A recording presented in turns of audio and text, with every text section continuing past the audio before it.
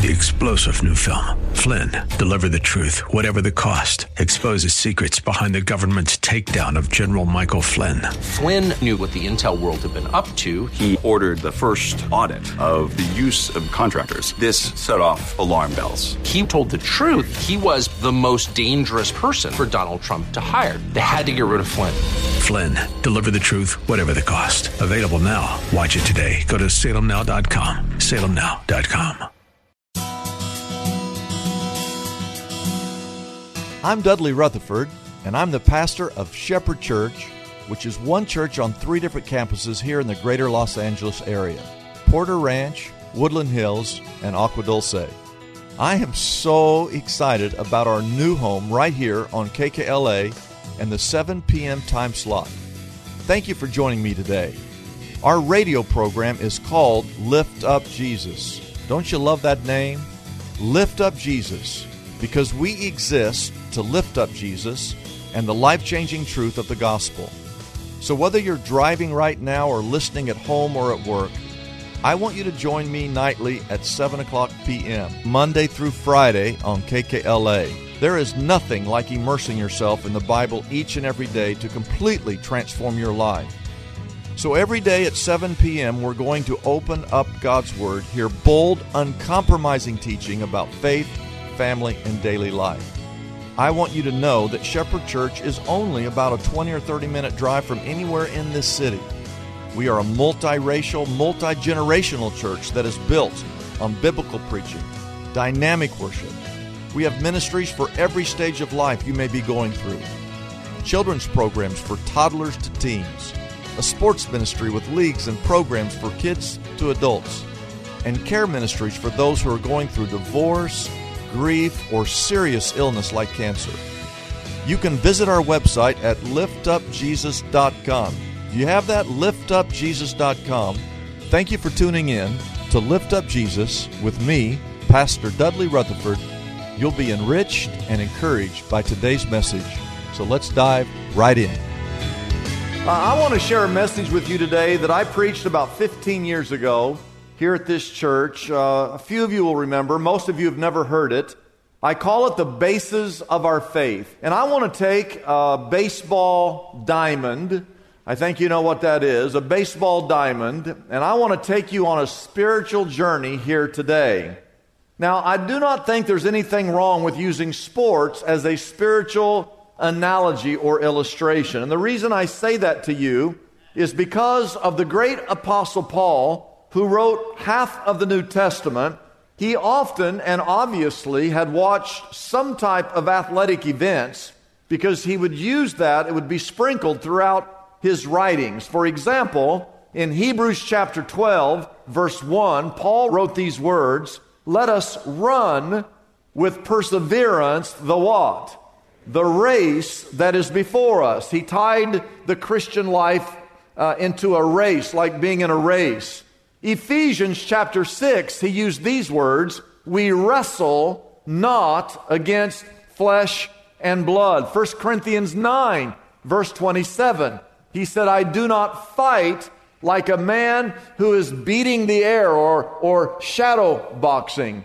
There's an old joke that many of you have heard about when, it's a quiz, when is baseball first ever mentioned in the Bible?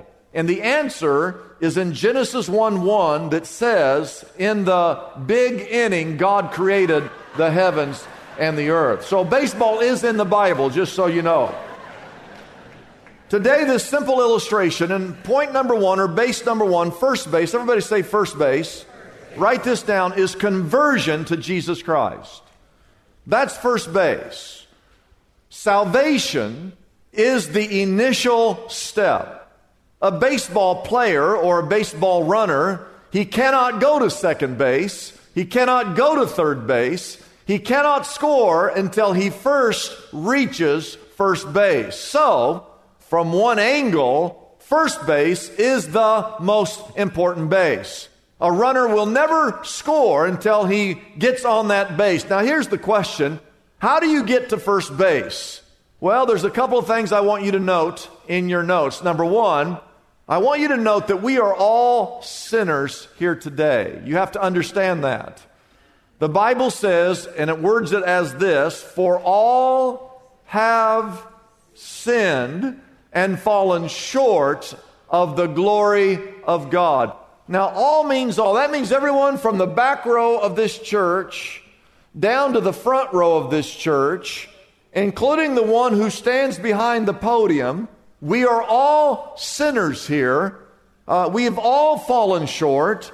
And I just do a little poll to show you, how many of you would raise your hand and admit you are a sinner? Raise your hand if you'd admit that you're a sinner. Now, if you look, someone didn't raise their hand, they're the biggest sinner in here, just so you know. Every time you see a bank, it's proof that men are sinners. Because if men were not sinners, you could leave your money in your mailbox and it would be okay. Every time you see a police officer, it's proof that men are sinners. Because if men always obeyed the law, there would be no need for police officers. We have all sinned. We have all fallen short. Therefore, write this down. We are all in need of a Savior. And the only person who can save us from our sins is the one who never sinned. And there's only been one person who's ever lived that never sinned. And that was the Lord Jesus Christ. Jesus is our Savior. The Bible says in Romans 5:8, but God demonstrates His own love for us in this, that while we were still sinners, Christ died for us. I want you to say those last four words. Christ died for us. And what that means is we have all sinned. Therefore, we are all guilty. Therefore, the Bible says the consequences of sin is death. We should have been the ones who should have paid the price for our sins. But Christ on the cross, He took our place. He died for us. That's salvation. The Bible says in Hebrews 5, verses 7, 8, and 9, during the days of Jesus' life on this earth, He offered up prayers and petitions with loud cries and tears. Jesus was a crier.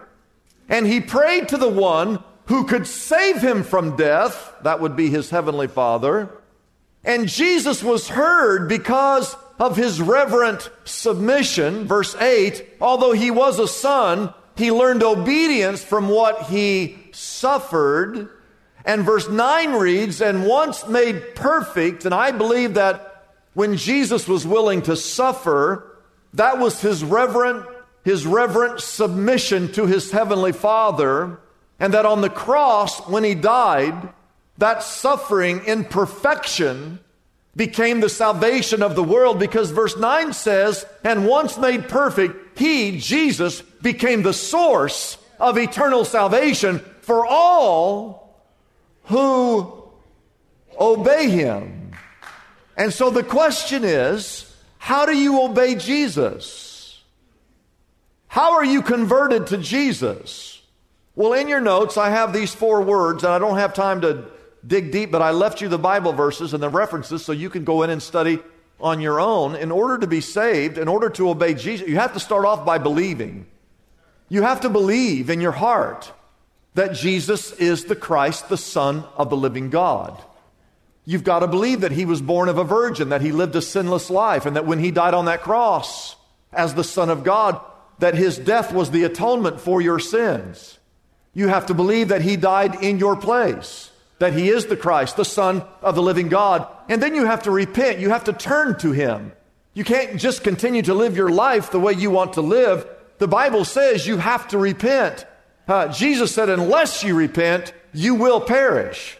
You have to turn away from self, turn away from the things of this world, and turn your life over to God. And the Bible also says you have to confess with your mouth that Jesus Christ is your Lord. Not just that He's your Savior, but He wants to be your King, your Lord, your ruler, your boss. So you have to believe, you have to repent, you have to confess that He's Lord. And the Bible also says that every believer needs to be baptized. And in the Bible, in the New Testament, when people were baptized, they were fully immersed. That's why we practice immersion here at this church.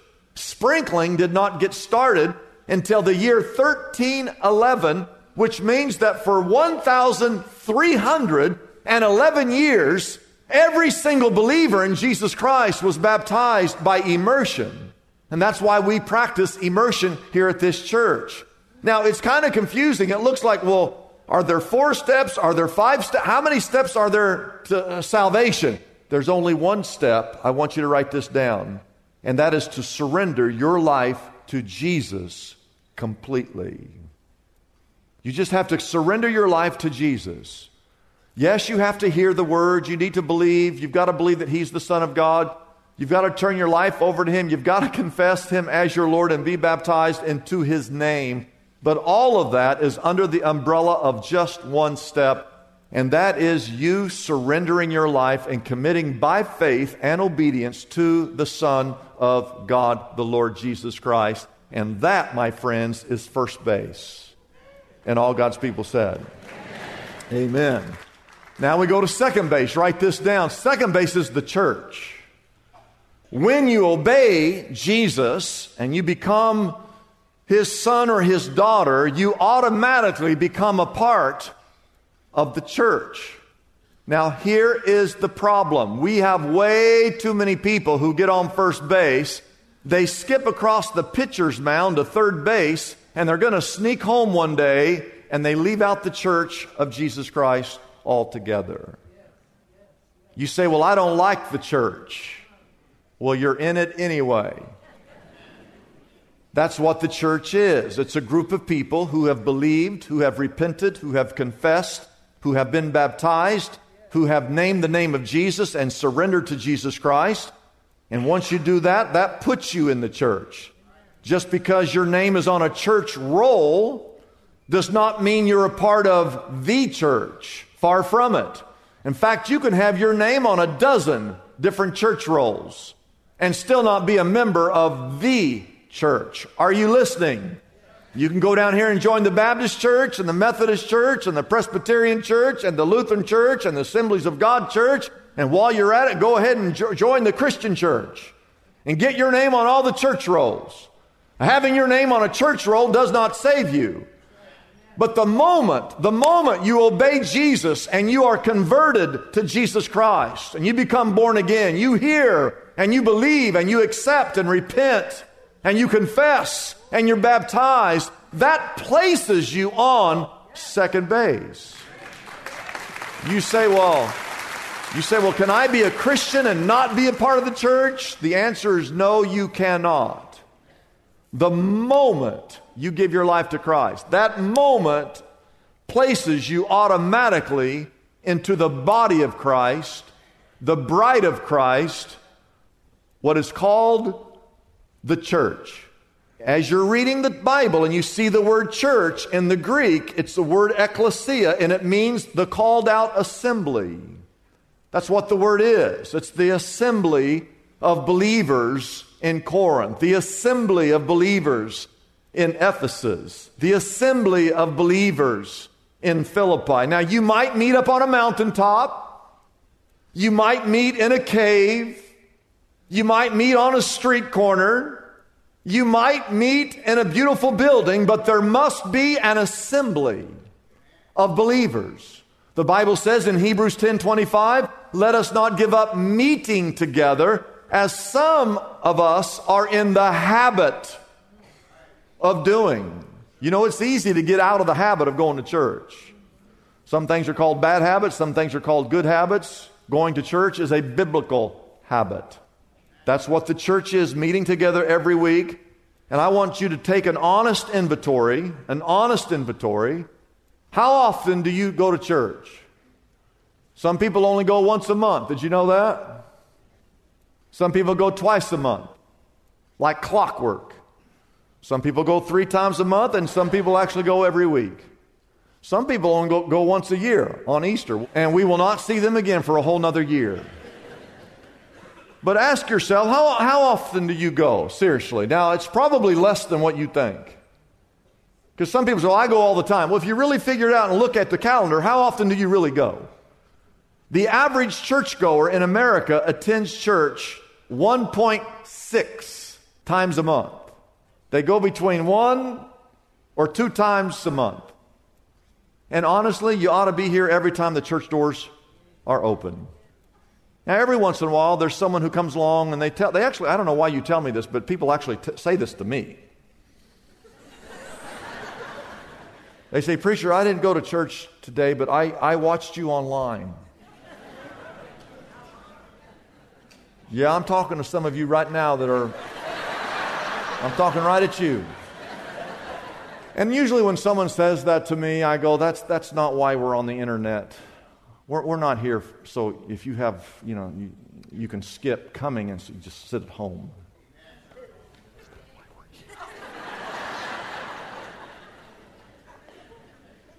But usually I will get to the point where I'll go, you know what, if you're telling me that just the two of you right now where you are, you're at home, that you're the church.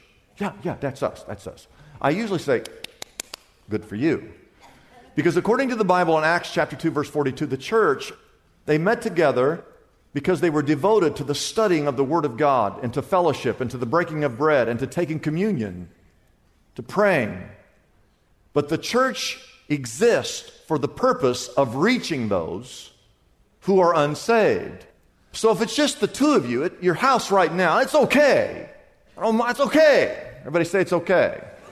But next week, if you're really the church, now if you're just skipping, you're skipping. But if you really believe that you're the church, then next week, there won't be 2 of you in your bedroom, there'll be 4 of you. Because you will have been out evangelizing this week. And then there'll be 8 of you. Then 20 of you. Then you're going to have to knock down that bedroom wall and make a larger room and buy more pajamas so everybody can be there on Sunday morning. And eventually you'll have 100, and then you'll have 200 if you're really the church. And one day you'll be like Raul Reese, who started a church here in Southern California. He started with 8 people in his house, and today they run some 14,000 people in their church. Now that's a church. So you keep watching on home. It's kind of ridiculous, though. A man says he loves Jesus. I love Jesus, but I don't ever go to church. That doesn't even make sense, does it? That's like a guy who says, hey man, I got to tell you, I love baseball. I love baseball more than any other sport, but I can't stand baseball games, baseball diamonds, baseball bats, baseball gloves. That's like a man who says, I love to swim. Oh, I love to swim. But you know what? I can't stand water. It doesn't make any sense. A man who loves baseball will gravitate towards the baseball diamond. The man who loves football will gravitate towards the football game. The man who loves tennis will gravitate towards the tennis court. The man who loves to swim will gravitate towards the swimming pool. And the man who loves Jesus Christ in his heart will gravitate towards the church of Jesus Christ. I know the church isn't perfect. I know the church is full of hypocrites. How many of you know the church is full of hypocrites? Yeah, just point to the person next to you. Just point to them. Get that out of your system. But we, with all of our problems, we are still the bride of Christ. We are the bride of Christ. And one day, I keep telling you this, one day the Lord Jesus Christ is going to return. And guess who He's coming back for? He's coming back for His bride. And He's going to take us, the church, and He's going to take us and we're going to live with Him forever and ever. Max Boothby was a youth pastor here at this church, and he was the one, he said this, and I'll never forget what he said. He said, he was speaking one day, and he said, if you don't like going to church, you're probably not going to like going to heaven. I want you to think about that. If you don't love being in a place where we come to worship Jesus and to give Him of ourselves and to worship Him and to praise Him, to study, to lift up Jesus, where there's people of every nationality in this room, a multi-racial, multi-ethnic situation where we come together just to sing and to praise and to give thanks. Let me tell you, you are probably not going to like heaven, because when we get there, there'll be people from every tribe and every tongue and every nation under the sun who will be gathered to simply worship a living God. Third base is serving. First base is salvation. Second base is the church. Third base is where you serve. We have way too many Christians who get saved and they get on second base, they come to church, and I don't know how to say this to you, but they get into a rocking chair and they come to church and they just sit and rock. Oh, they might sing a song or two. They might endure a sermon or two, but they never lift a finger around the church, volunteering their time, their talent, their service. I want you to write this down. We are saved to serve. We have been called to serve, and we have been gifted to serve. I know folks, and don't take offense by this, but I know folks who have been coming to this church, and I've got to tell you, this is one of the greatest churches on this planet. But I know people, I don't want to name you, but I know people who've been coming to this church for 20 years, and they have done nothing but simply warm a chair. And I'm glad they're here, but they're not really serving in any capacity. And I want you to turn to your neighbor and say this. Just say, you know, if a chicken sits that long, at least it hatches something. Go ahead and say that to your neighbor. Just tell them if a chicken sits, at least it hatches something. I can't believe I just said that. I can't believe you just said that. What are you thinking? I want to read this to you. Romans chapter 12, verse 6, 7, and 8. It says, we, everybody say we have different gifts according to the grace that's given to us.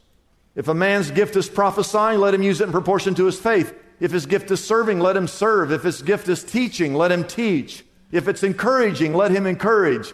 If it's contributing to the needs of others, let him do so generously. If it's leadership, let him govern diligently. If it's showing mercy, let him do it cheerfully. The Lord has gifted every one of you to serve in some way, some form. Write these two questions down. Question number one, what gifts or talents do you have? You should always be asking yourself that question. And the second question is, how are you using that gift? How are you deploying the gift that God has put inside of you? No wonder why the world is lost and cold and indifferent from the things of God. We're not going to win this world. I will tell you this right now. We're not going to win the world to Jesus with our frozen doxologies and our half-hearted service. You recall when Jesus arose from the grave, he was cooking breakfast for his disciples. And after the meal was concluded, he turned to Peter and he said, Peter, do you love me? And Peter said, well, Lord, of course I love you. Then Jesus said, well, why don't you feed my lambs? And just a few minutes go by and Jesus turns to Peter a second time. He said, Peter, I want to ask you, do you love me? And Peter said, Lord, what are you talking about? You just asked me like a few seconds ago if I love you. Of course I love you. And Jesus said, then feed my sheep. And just a few minutes later, for the third time, Jesus turns back to Peter again. He says, Peter, for the third time, do you really love me? And Peter said, well, Lord, you keep asking me over and over if I love you. And I keep telling you over and over, of course I love you. And then Jesus said, then feed my sheep. Why does he keep asking this question? Because Jesus says if we say I love you, he wants us to get involved in feeding sheep and taking care of people. And all God's people said, Thanks for joining us today on Lift Up Jesus with Dudley Rutherford. If you've enjoyed today's message, I want to encourage you to visit us at liftupjesus.com. sign up for our monthly devotional. It's absolutely free, and you have to love free. Say amen if you like free. We'll send it to you via email right to your inbox, and you'll be blessed and encouraged. I also want to encourage you to join us at Shepherd Church this weekend at one of our 3 campuses. If you do not have a church home, we would love to have you come visit us here at Shepherd, either at Porter Ranch campus, the Woodland Hills campus, or up there in Agua Dulce. Visit our website at liftupjesus.com to learn more about Shepherd Church, our locations, and our service times. And if you feel led to support us in this radio outreach to Los Angeles, I invite you to partner with us.